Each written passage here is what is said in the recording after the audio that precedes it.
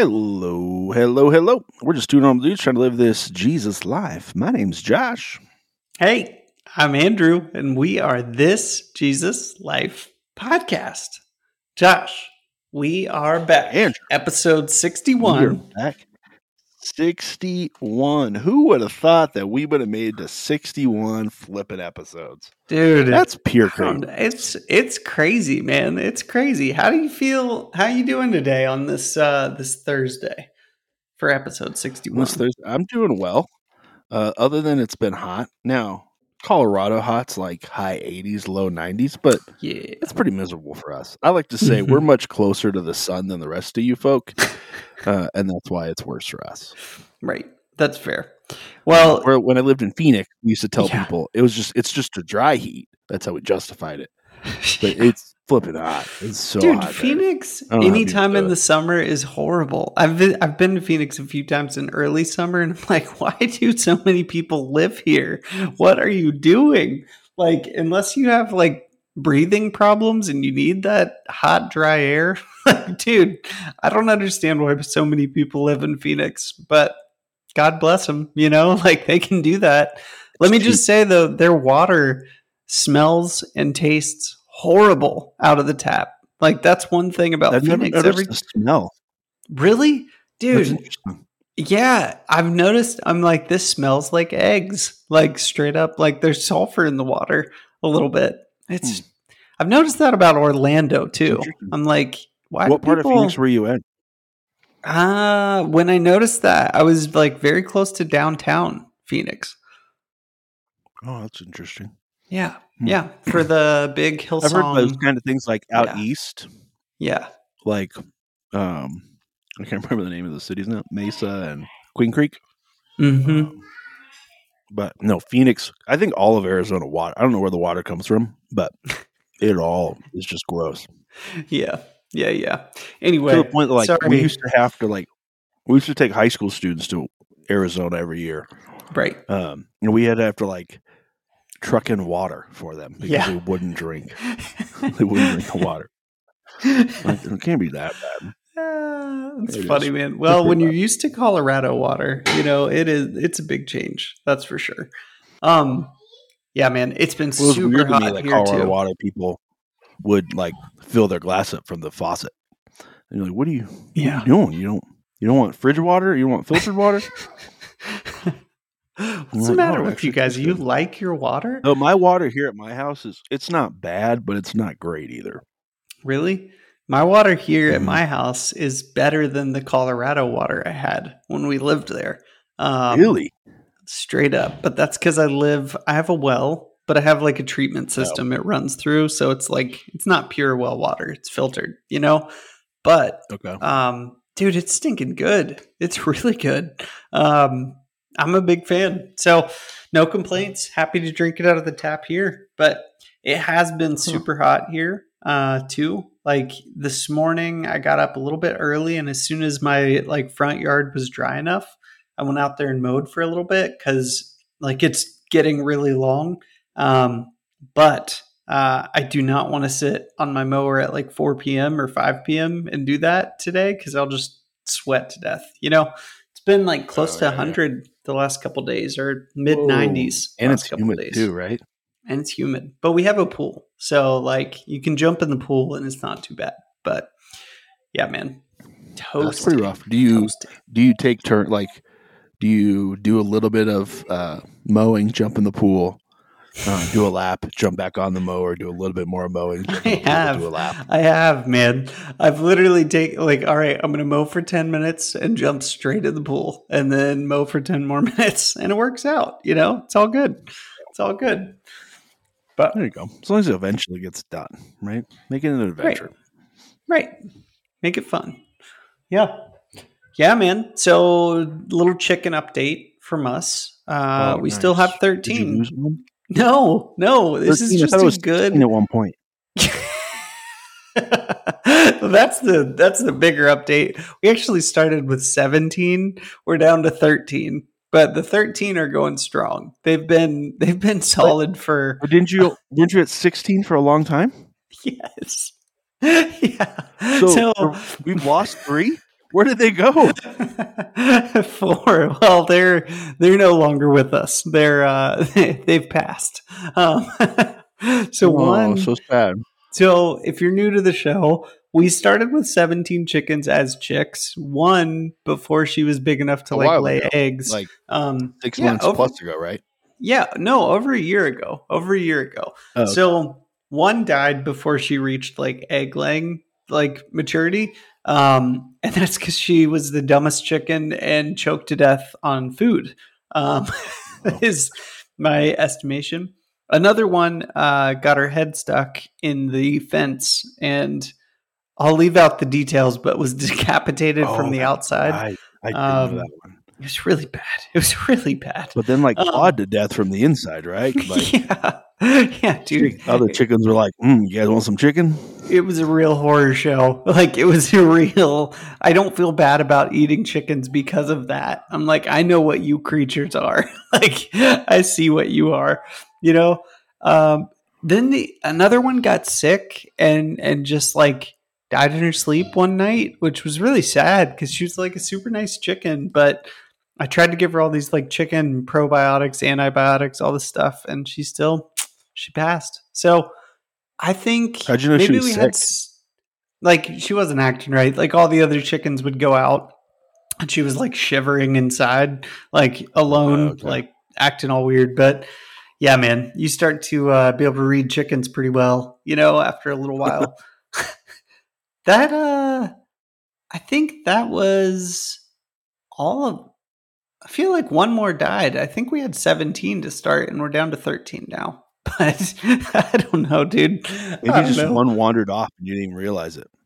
You just had too many. Probably. It's like when you get it's like when you have too many children. One just eventually wanders off, and you're like, "Didn't we have 17 kids at one point?" What happened to Billy? Maybe we did. Maybe we did start with 16. Maybe we're okay. I think I one of those moments. Wake up in cold sweats in the middle of the night, like Home Alone style. Oh man, yeah. Oh, homo. Oh, he woke up because he peed the bed. Well, his cousin peed the bed. No, I meant like his parents, like they're on a plate and then they wake up in the middle of the night in London and you're like, oh no. no, yeah. It's gotta Yeah. be, that's gotta be a rough feeling. Like if you've lost, Dude. and I assume every parent has lost their child at some point. Not for like a long period of time, but like Yeah. I got lost in a mall once. I do remember that. It felt Yeah. like an eternity, but it was probably only like 5 minutes. Yeah. So I assume everyone goes through that experience, but like that's got to be a terrifying moment. Dude, it is. I've only done that on really small scales, but like I think both Jana and Catherine will just like wander off and do her own thing, which is cool, but is Yeah. also like terrifying at moments. Like, and we live in the country, so she can't wander off very far without us knowing. But dude, I've had moments where I'm like, I thought she was like, 10 feet from me, and then I start looking around and like calling her name and can't find her for like 3 minutes, and it's just immediately like, oh no, what's happening? Like your heart rate goes up. It's like, yeah, it's a horrifying experience. So I cannot imagine if you flew to a different country and literally realized you had left a kid at home, like Home Alone. That would be the worst. The worst. I assume like that has had to have happened before. Which is like that's the mind-blowing part. Like in a movie, funny storyline, but like in real life, I want to meet the family that they left a child behind. I just want to know more about the story. Like, what did that feel like? All of those things. Yeah. That'd have been rough. Oh yeah. Yeah. So dude, what are we talking about? Is it hopeful? Is it pessimistic? Is this are we gonna conclude the hope series by doing the I don't know, pessimistic series? The lack of hope No, I series? just thought halfway through we would shift it of like, this hope thing's not working. Let's just all be pessimistic and angry. Yes. And then let everybody else know that we're pessimistic, like we're angry, and then life is not turning out the way that we hoped. I think that would be the best solution to this whole problem. And if we could do that, then I think we'll actually help people. Just kidding. I think hope is the only way to live this life, because any other way it just sounds miserable and exhausting. Um, but yeah, we're in the middle of the Hope series. We're a week episode like 6 maybe into it. I don't remember off the top of my head. Um, and the Hope series is all designed to help you find hope and, more importantly, keep it. And we think that hope is found in Jesus and in his way of doing life, which is in relationship with him and relationship with others. And the Hope Study's goal is to teach people how to do that so they can um, find hope, find life giving environments, find joy, even if life is hard, even if it's not turning out the way that you hoped, even if you're losing things that are dear to you, and all those things. But we've done. Sorry, I'm also trying to pull up the thing and talk at the same time. So we started with the preamble. We talked about grace changes everything. We talked about the gospel and its impact on our lives. Talked about faulty attributes, things that we apply to God, it's God's character that just aren't true of who God is. Then we dug into relationships uncensored, talking about just vulnerability and intimacy and how do we foster a relationship with Jesus specifically. And then we dug into last week, and we're going to continue on this kind of topic, but we talked about emerging from the foxhole. So how do we actually embrace this new life that we have? And though it is a battle at times, and we're definitely in a spiritual battle for sure, that we don't have to be all bunkered down in the foxhole, that we get to take ground. So how do we pull ourselves or emerge out of the foxhole and really start taking it? So last week we talked about adding meek to your vocabulary, really to your behavior, but how do we practice humility? And we talked about obedience. Being a scary word, but how important it is for Christians to live an obedient life to Christ. And I think too, and I think we said this, but just to clarify it too, if you're listening for the first time and you're still playing catch up, when we talk about obedience, we're not talking about um, distant God that's a jerk that just wants you to do what he wants when he wants you to do it. We're not talking about that. We're talking about obedience that helps you fully live out the life that Jesus has for you, as Jesus embraces you, as he loves you, as he guides you. He's going to give you action steps, things that you need to do, conversations you need to have, behaviors that you need to start changing as he guides you through how to change those behaviors. I'm in a community group that we met last night, and we were talking about um, uh, obedience and what does that look like, and how do you actually change if Jesus tells you something's wrong. And I think oftentimes we have this idea in our heads that say it's, I was going to say anger, but I feel like we always use that illustration, or at least I do. That's my go-to emotion, so that's why. But what could he say? Maybe the way that you're treating a coworker. God kind of reveals or convicts, hey, the way you're treating them, you're not loving them. You're demeaning them. You're devaluing them. You're hurting relationship with them. And then oftentimes we think, well, once Jesus convicts, then it's our job to fix all that behavior. And yes, we're an active participant in fixing that behavior, but it's not up to us to figure out how to do it, right? Like our step would be like, hey, Jesus, thank you for convicting me on this. I'm so sorry. I need to apologize to that person as well, and I'll do that.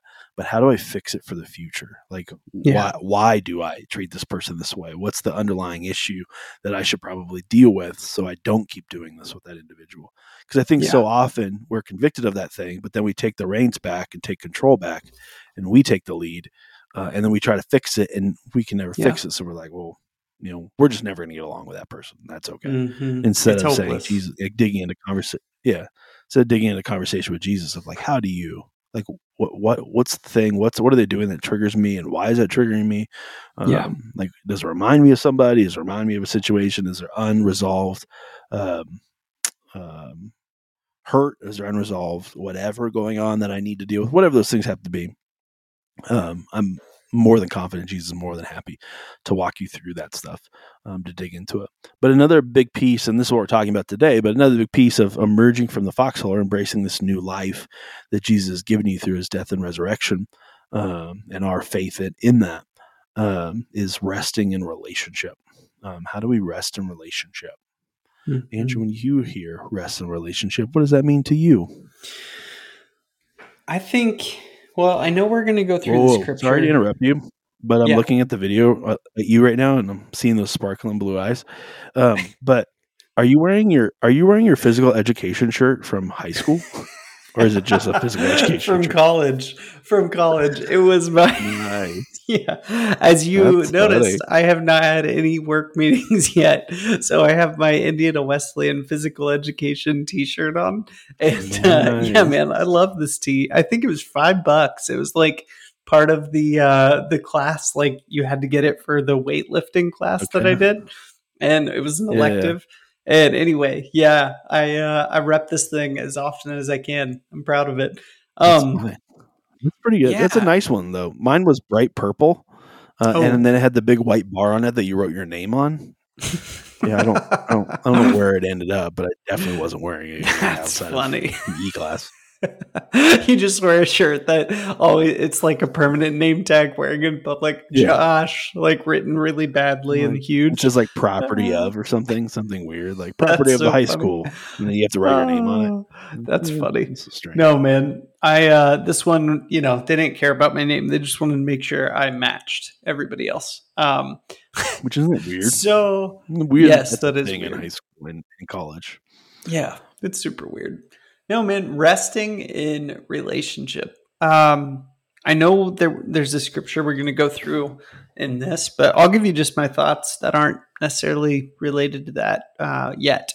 But I think about it like when you're not resting in a relationship, just a normal relationship with a person, friendship, marriage, whatever, coworker, like we all have a lot of relationships. And when you're worried about one, when you're feeling uneasy about one, at least for me, even being an Enneagram 8 who's comfortable with conflict, man, I really value the relationships I have. So when one feels off, it really bothers me. Like it's hard for me to rest in anything in my life when I feel like something is really off in a relationship. Um, like I said, whether that be friendship, marriage, like work, whatever. Like I don't like that. And so for me, I think resting in a relationship is like there's a level of trust there. Like we're good. We have a mutual understanding. We both have good expectations of one another. Know what to expect, I guess, to some degree. And then when you take that to resting in relationship with the Lord, it's like there's a level of trust that goes deeper of like my circumstances might not look like I should have peace or hope or joy or like any of the fruit of the spirit. Like my life might seem a little chaotic and unbalanced and whatever, but I have trust that goes deep enough that I can just rest in this relationship. I don't have to worry about something being askew in my relationship with the Lord. Like I don't have to worry that like God looks at me and is like, I'm not sure about that Andrew. Like, I don't know. When he said this, I got the wrong impression. It's like, no, like you just trust, like God knows my heart fully and he's not going to change based on my behavior, So there's a level of comfort in that. For me, at least, that I can just rest back or lean back and like kind of rest in it. Like, everything else can be going nuts in my life or in my circumstances or in our world. Let me just pause. In our world, like you watch the news for any extended amount of time, there's going to be a level of anxiety that can easily build up in you because most of the stories are salacious and like that's how they get people to keep paying attention. It's like there's a murderer on the loose, like a bomb went off, like blackouts, like COVID, like all the things, it's always hyperbolic. And a lot of that is because like there's some bad stuff going on for sure, but all the biggest bad stories are what make people go like, oh, I got better check for an update on that, better pay attention, better share this story, better whatever. It's the hyperbolic stuff that makes you focus on it, but it can throw off your peace. It can throw off your ability to have peace if you not rest in that, if you focus too much in that, So I just feel like there's a lot of forces in this world, whether they're spiritual or just man-made, that want you to not necessarily rest or have peace, but to be paying attention and be really concerned or really upset about something, whatever that something is. So rest is not necessarily like peace and trust and rest. Those aren't necessarily easy things to like hold on to, I guess, is what I'm trying to say. Yeah, no, that's good. That's really good. And I had a thought and then I lost it. Sorry, my dog just walked in. He's like, Jack, licking my toe or something. Man, I don't know what he's doing. Jack. He hangs out in my office a lot more though. Well, that's cool. Which I think he's just terrified. I think he's scared of the dogs. He's hearing them barking. So he's like trying to get away from them, and he knows I'm home. So usually if I'm not home, he hides underneath the kitchen table. I don't know why, but that's where I find it when I come home. But I'm home, so I guess he's just going to hang out here. He's really cute right now. He's trying to rest in the relationship, and also bonus on the side, he's trying to get a little bit of that burrito you're eating. He's like, I smell it, Josh. Where is it? He probably was. He probably did smell it. But he knows I don't share my burrito, so he's like, it's a burrito. I'm not getting any of that. It's just hopeful, man. He's just not hopeful. sharing that good tastiness. Yeah, I don't know where we're going. I forgot, but resting in relationship kind of is built on this verse in Matthew 11, and this is being quoted by Jesus, or Jesus being quoted here. In verse 28, he says, "Come to me, all who are weary and burdened, and I'll give you rest. Take my yoke upon you and learn from me, for I am gentle, humble in heart, and you will find rest for your souls. For my yoke is easy and my burden is light." The crazy part of these verses that I think we often miss, because our Bible has been broken up into separate sections or chapters, so we kind of lump what's in that chapter all together. We forget what's going on around it. But right after this, Jesus is approached by the Pharisees, and they're taking shots at him because their disciples are doing what is unlawful on the Sabbath. And he kind of walks into what rest looks like, what the Sabbath was created for, and then the fact that he is the Son of Man, is Lord of the Sabbath, that he is in 100% control of the Sabbath. I think all too often, I think he even quotes, I don't remember where it is, but he says something like, if you only understood what was written, desire mercy. I desire mercy and not sacrifice. Actually, let me just go to the next chapter.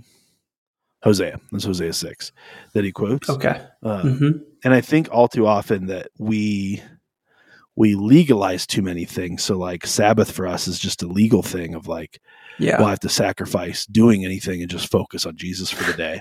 Right. And then, that wasn't exactly what Jesus was looking for. Like, he's looking for a relationship. He's looking for us to be spending time with him, focusing on relationship and foster relationship with him. And I think that's where, that rest comes from. Dude, let me jump in on the Sabbath idea, because like, it's easy to have that view of Sabbath, like I can't do anything on one day of the week, like except for pray and spend time with the Lord. Maybe I go to church. Maybe I conveniently slot in my Sabbath on Sunday because I'm like, this is my God day, but then like your dog has to go out and take a poop, and like you're like, I got to get a bag and pick it up, and it's like, shoot.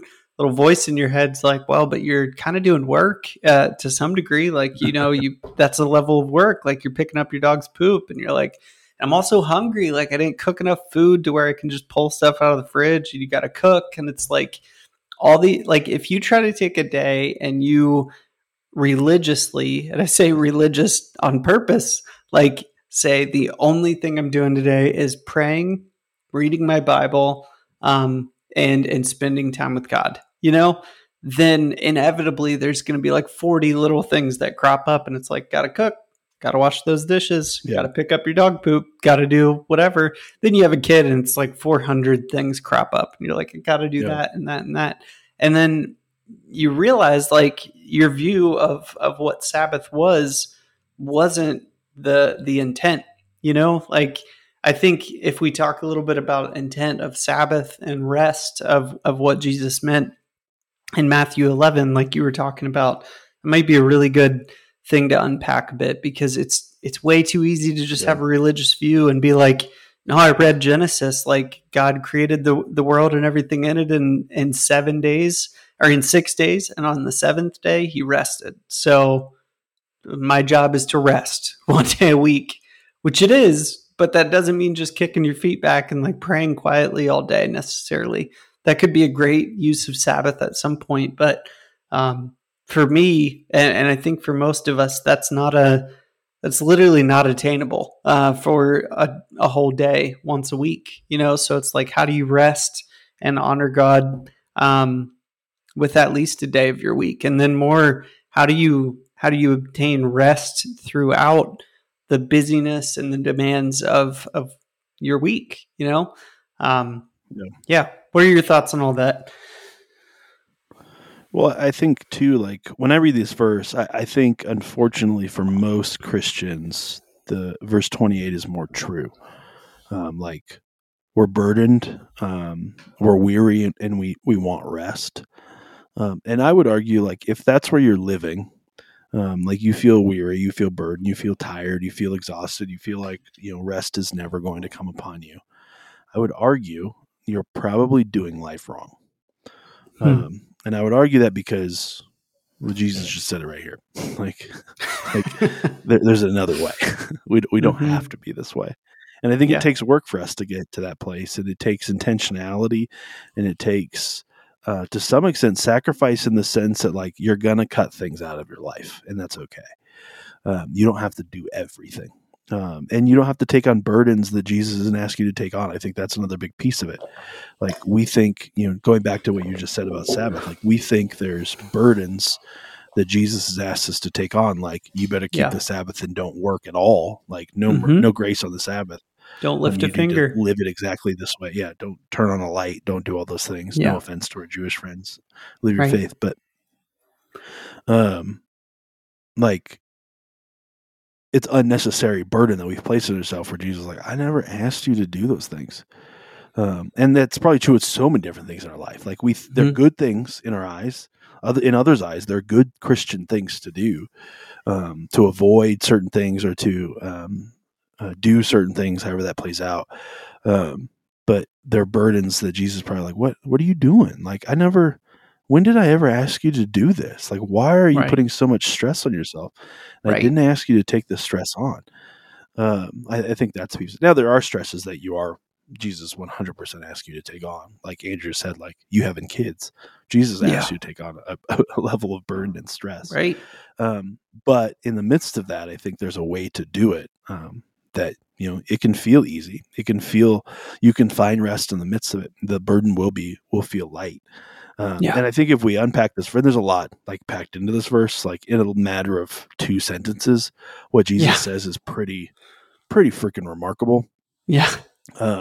Like even so, like he sets it up of like, come to me, all who are weary and burdened, and I will give you rest. Which in all reality, the audience he's speaking this to, probably 100% of them are relating to that statement. They're like, what? Yeah, that's me. What do I need to do?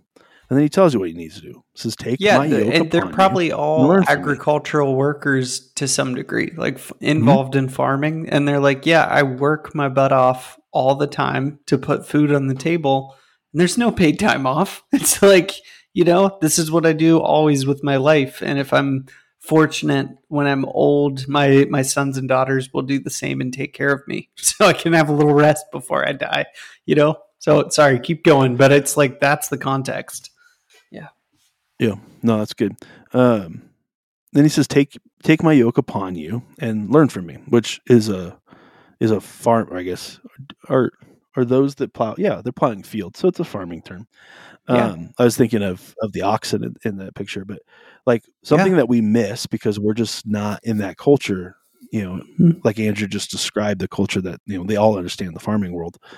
Even if they're not a part of it, it's a pretty big economic moneymaker. So they all know about it. But take my yoke upon you and learn from me. Well, as a young oxen, as they're training to plow fields, they usually tie a young oxen to an old oxen with a yoke. So the old oxen can teach the young oxen how to do it, but also to carry a majority of the burden as that person's learning how to do it. Right. So here's Jesus saying, like, learn from me. Let me take the other side of the yoke. Let me take the burden of it all and just walk with me. Walk with me in relationship. Walk with me in this, and let me show you how it's done. I'm extremely gentle. I'm very humble in heart, and you'll find rest in your soul. Like, you don't have to carry all the stresses and burdens of life on yourself. Like, you don't have to, like, let me take some of those burdens off of you. Now, that's pretty hard to do. It's easier said than done, right? Like, stress is ingrained in us. We feel like if we're not worrying or burdened about something, then we're not doing anything enough, with enough passion that we just don't care. But there is a way to walk with Jesus in this and to lay those burdens on him. So you can feel, easy yoke. You can feel light burdens that I think are easy, or I think is easier said than done, but I think it is actually easier than we think it is. As well. And I think it really comes down to, like, you always hear it said, like, just give it to Jesus. Like, oh, you're stressed about that, worried about, just give it to Jesus. And in all honesty, looking back, I had no idea what that meant. Like, people said, like, I had no idea what that meant. Does that mean, like, oh, I pray about it and, oh, I know what I need to do. I need to open my hands and I need to point them towards the sky, because it's like me giving something away. Right. And I'm not bashing that. Like, doing physical things like that will help you with certain things. But, like, is that it? And I just let it go and it, like, floats up to Jesus and we're good. Or, like, Is that lay the it whole at thing? the cross, lay it at the feet of Jesus. And don't pick it back up. Right. Like, we like to add that little caveat. Lay it at Jesus. But even that, you're like, what does it mean to lay it at Jesus's feet? Like, do I like imagine it in my hand and then I'm like placing it at the feet of Jesus, which would be Write hard it on to a do, paper in and all burn honesty. it with a candle. Like, how do I do that? Yeah. I mean, how do you do it? And what I've learned over the last couple of years is the way we do it is in relationship and conversation with Jesus. And it's not just, hey, Jesus, I'm stressing about work. I just want to give all that to you. I give it to you now in the name of Jesus. It is yours. I lay it at your feet. I open my hands and release it. I'm no longer going to stress about it, and I'm not going to pick it back up. Well, we've probably all done that. And we all know, an hour later, 5 minutes later, stress is back, worry is back. We've completely forgot we've given it to Jesus. What I have found is, if I let it all out, so, God, here's what I'm stressing about. Let me walk you through the facts. Then it's, Jesus, let me walk you through the emotions of it all. Here's what I'm feeling. Here's what I'm thinking. God, now let me walk you through all the worries and the fears about it. Why am I stressing? Like, what's the real root of it all? And talking about that. God, I want this, and I know that this is going to help me get there. And if I don't, do those things, I'm not going to get there. Right. Go through all the stresses and worries of it. And I found, when I practice that and I let it all out. So you're not talking a minute conversation, you're talking a substantial long conversation, because it takes a while to let it all out. That I feel what it feels like to not have worry and burden. I feel what it feels like when I let Jesus lead. And then even in those moments, it's conversation. So there's going to be things he's going to tell you to do. There's going to be things he's going to reveal and explain to you in those moments that you're going to learn from them. That you're going to be like, oh, okay, gotcha. I was trying to do it this way, and I should have did it this way.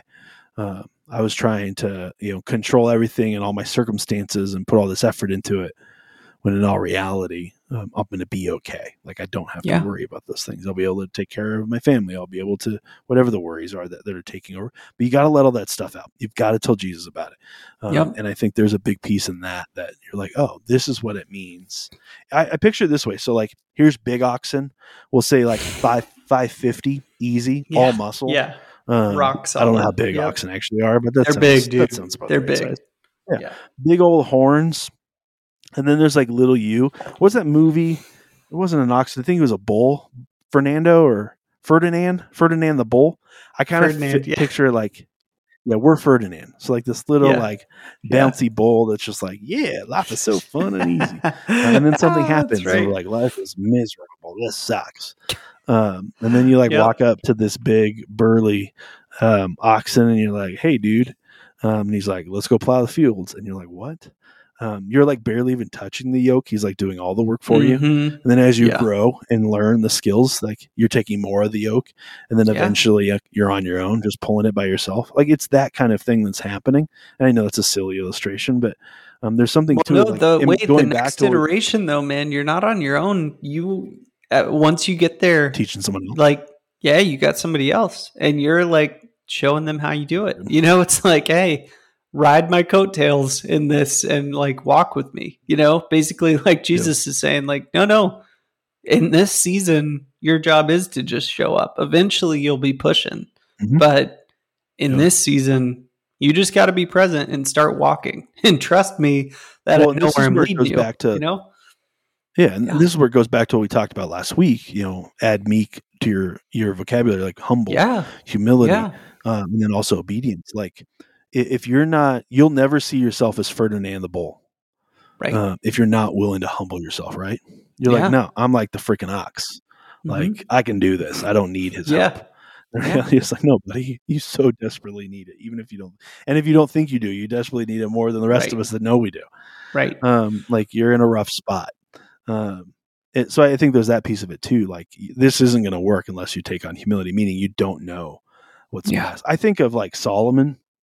So there's a story where God asked Solomon, "I'll give you whatever you want. Just ask for it." Yeah. Whatever that happens to be. And God is God, so He knows what He's going to decide. But even in that moment, you're probably thinking wealth, more power, money, influence, bigger kingdom. Yeah, all these things. And what he asked for is wisdom. And I think there's a lot of humility in that. Like, he didn't ask for knowledge. He didn't ask for more information. He didn't ask for like, I want to know everything. No, he asked for wisdom. So in wisdom, there's humility. In wisdom, there's understanding of complex issues. There's so much inside of wisdom that play out, but there's humility that, and then God's like, because you asked for something so like remarkable, like I'm going to give you everything anyways. Which, if you're selfish in general, just always ask for wisdom. No matter when you ask for something, I want wisdom. Wisdom for 200 wisdom. For 300. Always throw the wisdom out there. But in all reality, like, and I think you don't see this when you're young. I didn't. And I probably don't see it even fully now. Like, talk to me in my 60s, and I'll probably even have a better appreciation for wisdom in our lives, discernment, good judgment. Knowing what's right and wrong, but more importantly, knowing how to do what's right and how to avoid what's wrong, especially in relationship. Yeah. Right. All these things that we're not going to learn, magically. Like it's not going to just happen. Oh, it's Lottie. All your kids are naked today. Everyone that has come on screen today is. I told you it's like 90 something. It's super hot already today, even though it's not late. Yeah. But keep going. You have air conditioning? Yeah, inside, but outside, no. And they were out by the pool. So you don't have air conditioning outside? Oh, that's weird. I thought everyone had outside air conditioning. Oh, you don't have outside? No? Oh, dude, I haven't been asking for enough wisdom to where I get the wealth to have outside air conditioning. The outside air conditioning. Yeah, just a massive greenhouse. Yeah. Anyway, there's something to asking for wisdom. Like there's so much humility in that statement because you're recognizing that you don't know enough. Right? You don't know how to do it. You don't know how to fix it. You don't know how to flourish or thrive in it. And you're just asking for wisdom on how to do those things. Like what a gift for God to give wisdom to Solomon. Like pretty incredible. Now we all know, the Solomon story and how it ends up playing out. It does a lot for Israel, the country, but eventually walks, pretty far from God. Right. Or at least in God's ways. But yeah, I think there's something to that as well in our own hearts of like, you can't think you know it all. You can't think you're going to figure it out. Just take the humble position and be like, Jesus, I don't know. I think this Yeah. is what I need in my life, and that's why I'm asking you for whatever this is. Yep. But I don't know. But I Right. do trust you. I do trust that you're going to Yep. guide me in the right direction. I do trust Mm-hmm. you're going to teach me the right things. As long as I stay focused in on you and on relationship with you, so I can have those conversations. Because if you're not focused on fostering a relationship, you're not going to have those conversations, right? That's just the Mm-hmm. reality of it. And I think all too often, Christians want like those big booming voice moments. Like we've talked Mm-hmm. about this, right? Yeah. Like Yeah. I got asked this last night. Like, um, when I got called to ministry, I felt this like an echoing of the ages type of voice in my soul. I Yeah. couldn't hear Yeah. audibly, but I had no doubt who it was. Mm-hmm. Um, and the question was like, how often does God talk to you Yeah. in your life? And you're like, well, like that maybe twice, Yeah. but like talking all the time, like all the time it Yeah. happens. And there's seasons that happens less because I'm not fostering the same kind of relationship, Yeah. but there's seasons that it's every day, multiple times a day. I'm Right. hearing from God, and I don't say that to say, oh, look at Josh, he's so spiritual, he's on the upper echelon of Right. people that God loves. That's not the case at all. Very little of the case. The Right. only difference is I'm fostering a relationship with Jesus. That's the only Mm-hmm. difference. Yeah. And I think too often Christians don't want to put in the work of Yeah. fostering a relationship. We just want it to be really simple and easy. And I get the desire for that. Yeah. But like to know the voice of God means you have to spend enough time to recognize the voice of God. Like Yeah. it's like Andrew's chickens. If Andrew never went out to the chicken coop, but Yeah. then he went out there and he was like demanding them to do a bunch of things. Yeah. And they're like, I don't know I don't know who this Yeah. guy is. Like, Yeah. Yeah. never heard him before. Like, they're not Mm-hmm. going to have any idea. Now, this is a different kind of Yeah, they literally illustration because though they we would be literally, the man, chickens. over But time, they seriously have they truly know my voice. And if I just walk out and then when it's time to put them back in, I just walk out and I start talking like full, volume, and they all start emerging and like coming to wherever I am, and they'll follow me to their coop, and it's great. But it is a good analogy because, that's you know, I look at that's not chickens and they're 100% true, like, Andrew. yeah. Because your wife has sent me videos. Andrew does act like mama chicken, and he like does the clucking and the wings and walks back, and he does like I booty shake mean, all as right, all chickens right. do. Sometimes you got to change it up. But he is talking during that. So what does that mean? That's right. No, but I mean, like, I look at the chickens and I'm like, like they're pretty dumb. Like, they know just enough to get through life, but they're not as smart as you and I.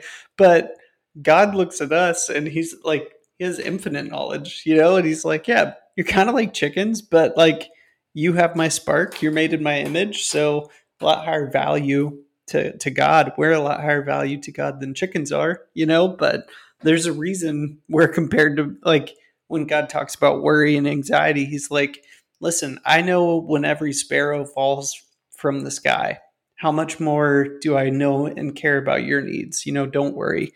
That's a little earlier, I think, in Matthew when Jesus talks about that. But yeah, man, like God, you slowly get to recognize God's voice. And we've talked about this a lot.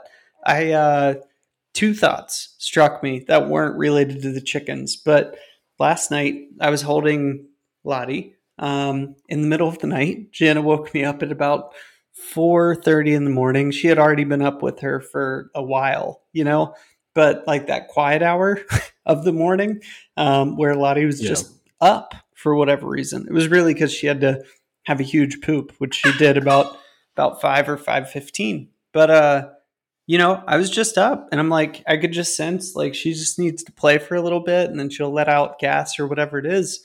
So I was just like praying and it had no volume going on anything. It was just quiet. I could hear birds waking up outside. But realistically, it's like that's the quietest portion of my day is going to be. So I was just like, hey, God, like, you want to say anything? Like, do I need to hear anything from you right now? And it was just crickets, it was totally quiet. And I think that was just like oh, sorry. I think it was just a moment of like, no, just like rest. Like, it's just quiet. Enjoy the quiet. Yeah. I think that's all he wanted to say to me in that moment. And it was cool. So That's good. here I am talking about it and sharing about it. But it was good because I don't get a lot of moments of just rest. Yeah. Like lean Yeah. back, listen, enjoy it. But that was a good one. That's for sure. No, that's good. I just think of Jesus saying, we were talking about knowing the voice. I don't know. I think it's just recorded in John when Jesus talks about the sheep knowing they know my voice and I know them and they follow me. I think it's. Sorry, let me just Google it. I don't It's know if John it's something. just John or not, but yeah, like a shepherd analogy, like my John, sheep know my voice. John 10.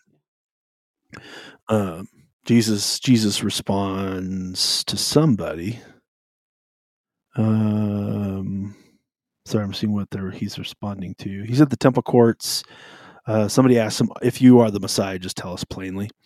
And Jesus responds, Jesus answered, "I tell them, I did tell you. You do not believe. The works I do in my Father's name testify about me, but you do not believe because you are not my sheep. My sheep listen to my voice. I know them, and they follow me. I give them eternal life. They shall never perish, and no one will snatch them out of my hands." Now he's talking about specifically salvation here, but knowing the voice of God, like that's a big deal in Christian faith. And the only way it's going to happen is you pursue it and practice it. Like read the recorded word of God, because you're going to understand what God says and what he won't say. You'll understand how he says certain things. And I would argue start with the Gospels. The beautiful thing about majority of our modern Bibles is red letters mean Jesus said it. So you're going to get a good taste of Jesus by reading what he's going to say. And then start conversation with Jesus. When you start those conversations with Jesus, it's going to feel one-sided, 100%. It's going to feel like you're talking to a wall. That's normal. That's okay. Because you've got to practice skill of being able to hear the whisper, right? Like, and then you're going to have a moment where you're like, did Jesus just answer my question? And was you're that like, I'm me not or completely somebody sure. else? Was that me or him? How do I know? Was that just what I was thinking? Or is like, and then I would say, well, whatever he said, do you take it back to scripture? And the beautiful thing is we live in the 21st century or 20. Are we still in the 20? Yeah, we're still in the 21st. Yeah. Sorry, I get the century thing because it's always named for the next one. It's so confusing. So confusing. But you have Google. So Google what you feel like he's saying and type verse behind it. And there's a really good chance something's going to come up. I won't say just read that one verse that does come up. Read the whole chapter, read the couple of chapters around it. If you're still confused, is Jesus saying this to me? And it might be something stupid and small. Take it to someone that's been journeying longer than Jesus, someone that loves Jesus and loves you in that order, and ask them. Let them help you discern it together. And then if you guys all come to the conclusion that, I think that might be Jesus telling you to do that, go do that. Then you're going to start to practice like, okay, I've heard it I've heard it now. Now what do I do with it? Right? Like, well, you're going to keep doing those types of things until you get to the place where like, I know this is what the voice of God sounds like in my life. And the hard part is I think it does sound differently for other people. Like when I describe what I feel like God says, and for me, it's a whisper. For me, it doesn't sound like anyone, doesn't sound like my dad. I know that I've heard that. It doesn't sound like me. Right. It's just a statement that gets said. And typically it's not loud. It's not audible. It's not like, Josh, to your soul, this is the voice of, like, it's nothing like that. It's not Morgan Freeman. Like it's a simple statement usually, and it's not long. Usually the beautiful of who God is and the ability for him to speak. It's not this long dialogue of like, let me give you everything. It's like this one simple, whatever happens to be. Could just be a truth I need to be reminded of, a verse I got reminded of. It could be a behavior I need to change, or something that I need to do, or a conversation I need to have. Or maybe it's like, I get this a lot in recent days, which is, tell me about it. So I'm talking about whatever, and Jesus just goes, tell me about it. And you're like, oh, wow. I'm just talking about the facts. I'm just talking about the head knowledge about it all. Let me get into the heart and like really tell you about it. And that changes, at least for me, it's changing my conversation drastically. And when I get out of that rhythm, like it takes a little bit of time to get back in the rhythm. Yeah. Right. Like when I'm out of, I haven't spent time with Jesus in a week, and at times even longer than that, in my life, um, like it takes a little bit of time to get back to it because I've let so many other things, kind of distract me from it. And if you're one of those people, like you are 100% going from, 6 a.m. to, 11 p.m. every night, I mean, you're just busting it. Right. Like evaluate your calendar, evaluate your schedule, and figure out where are the moments that I can just have time. Uh, Yeah. whether it's I'm going to get up 10 minutes earlier, I'm going to get up an hour earlier. Um, instead of doing this specific thing over lunch, I'm going to do this instead. Or, hey, I go to the gym for 45 minutes in the afternoon. I'm going to keep doing that, but instead of blaring music in my ears, I'm just going to have conversations with Jesus while I'm working out. Like, just look for those small little moments that you can just start to foster a relationship with Jesus. Don't overcomplicate it. Like, it doesn't need to be. And I think that was always my biggest struggle growing up, was like I wanted it to be like this big, like everything is perfect, the worship music playing at just the right level. Right. I pull my Bible out and it's like, oh. So like you're like, I don't have enough time for that today, so I'm not going to do it. And like you're just not fostering a relationship with Jesus. Like I would say it this way: if you're married, think of it this way with your spouse. Like at times you're in busy seasons and you got to find that little time, right, to fit it in, to relationally connect. That you're not talking about to-do lists or here's all the things we got to do with the kids or here's the kids' schedule. Like you got to be intentional, and sometimes it's quick little moments, but those quick little moments are so important for your relationship to keep fostering relationship. Like the relationship is relationship. Relationship with human beings, granted, with Jesus, he is Jesus. So we have some other characteristics at play, but like it's still relationship. Like I foster a relationship with Jesus, just like I foster a relationship with Andrew. Like I'm gonna dig into things. I'm gonna share parts of my life. I'm gonna ask questions. I'm gonna ask him to better understand his character and what he's trying to accomplish and where is he at work right now and what is he working on, which is a weird question to ask Jesus because like he's omnipresent, he's working on a lot of things, but like in my vicinity, Jesus, what are you working on right now? Like all these different things that we could be asking because relationship's relationship. And I think all too often we just miss it because it's not going to live up to the expectations we want, so we just don't do it. And then life happens, because life happens to all of us. We get burdened and we're exhausted and weary, and then you're like, like that should be a sign something's wrong, right? Like if you're exhausted, if you're weary, something's wrong. It doesn't have to be this way. Something's not going right. And it's worth digging into Jesus and asking him what's wrong. Like what's going on, Jesus? What do I need to focus in on? What am I need to stop doing that I am doing? Like where do I need to change? And this is where, I know Andrew and I were both impacted by the ruthless elimination of hurry. I always want to say the ruthless pursuit of hurry, and you're like, I don't think that's right. I don't think we're pursuing hurry. Seems wrong. I'm not sure. Yeah. But just the way that he kind of walks through just the human condition that we like to be busy because it makes us feel important.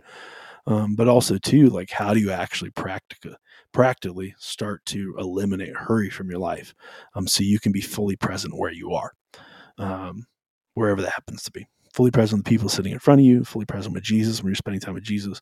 How are you being fully present in these places? But, dude, I gotta run. And I've been on mute because I'm holding a baby who's like close to nap time, getting loud. But I just wanted to say, like, I think rest and like one of the things that's so helpful in remembering what God said to you is gratefulness. Taking moments and thanking him for what he said to you in the past and what he taught to you in the past. So that's maybe my final thought is just, if you're sitting here like, I really want to hear from God today, I want to hear from it, I want to force his hand to speak to me or whatever.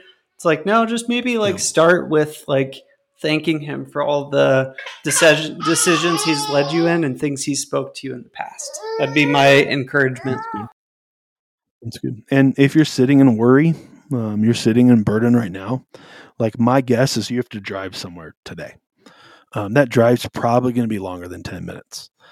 There's 10 minutes right there that you can talk to Jesus about that worry and that burden. Share it not from a factual level of like, this is what's happening. Share it from a heart level. How are you feeling about it and what's scaring you about it? And let that out. Throw it all over Jesus. He's more than capable of helping you carry the burden. He's more than capable of walking you through that. And then ask him, is there anything I need to do about it? And see where he leads in the midst of that. You may be shocked. He may speak to you in a way that you're like, whoa, wasn't ready for that. And then this relationship's off to the races. But Andrew, my buddy, as always, it was good to see those shining blue eyes. Good to see you, my friend. Talk to you soon, man. Thanks for listening to our show. It really means a lot to us, and we hope that it helps bring you closer in your relationship with Jesus and with other people.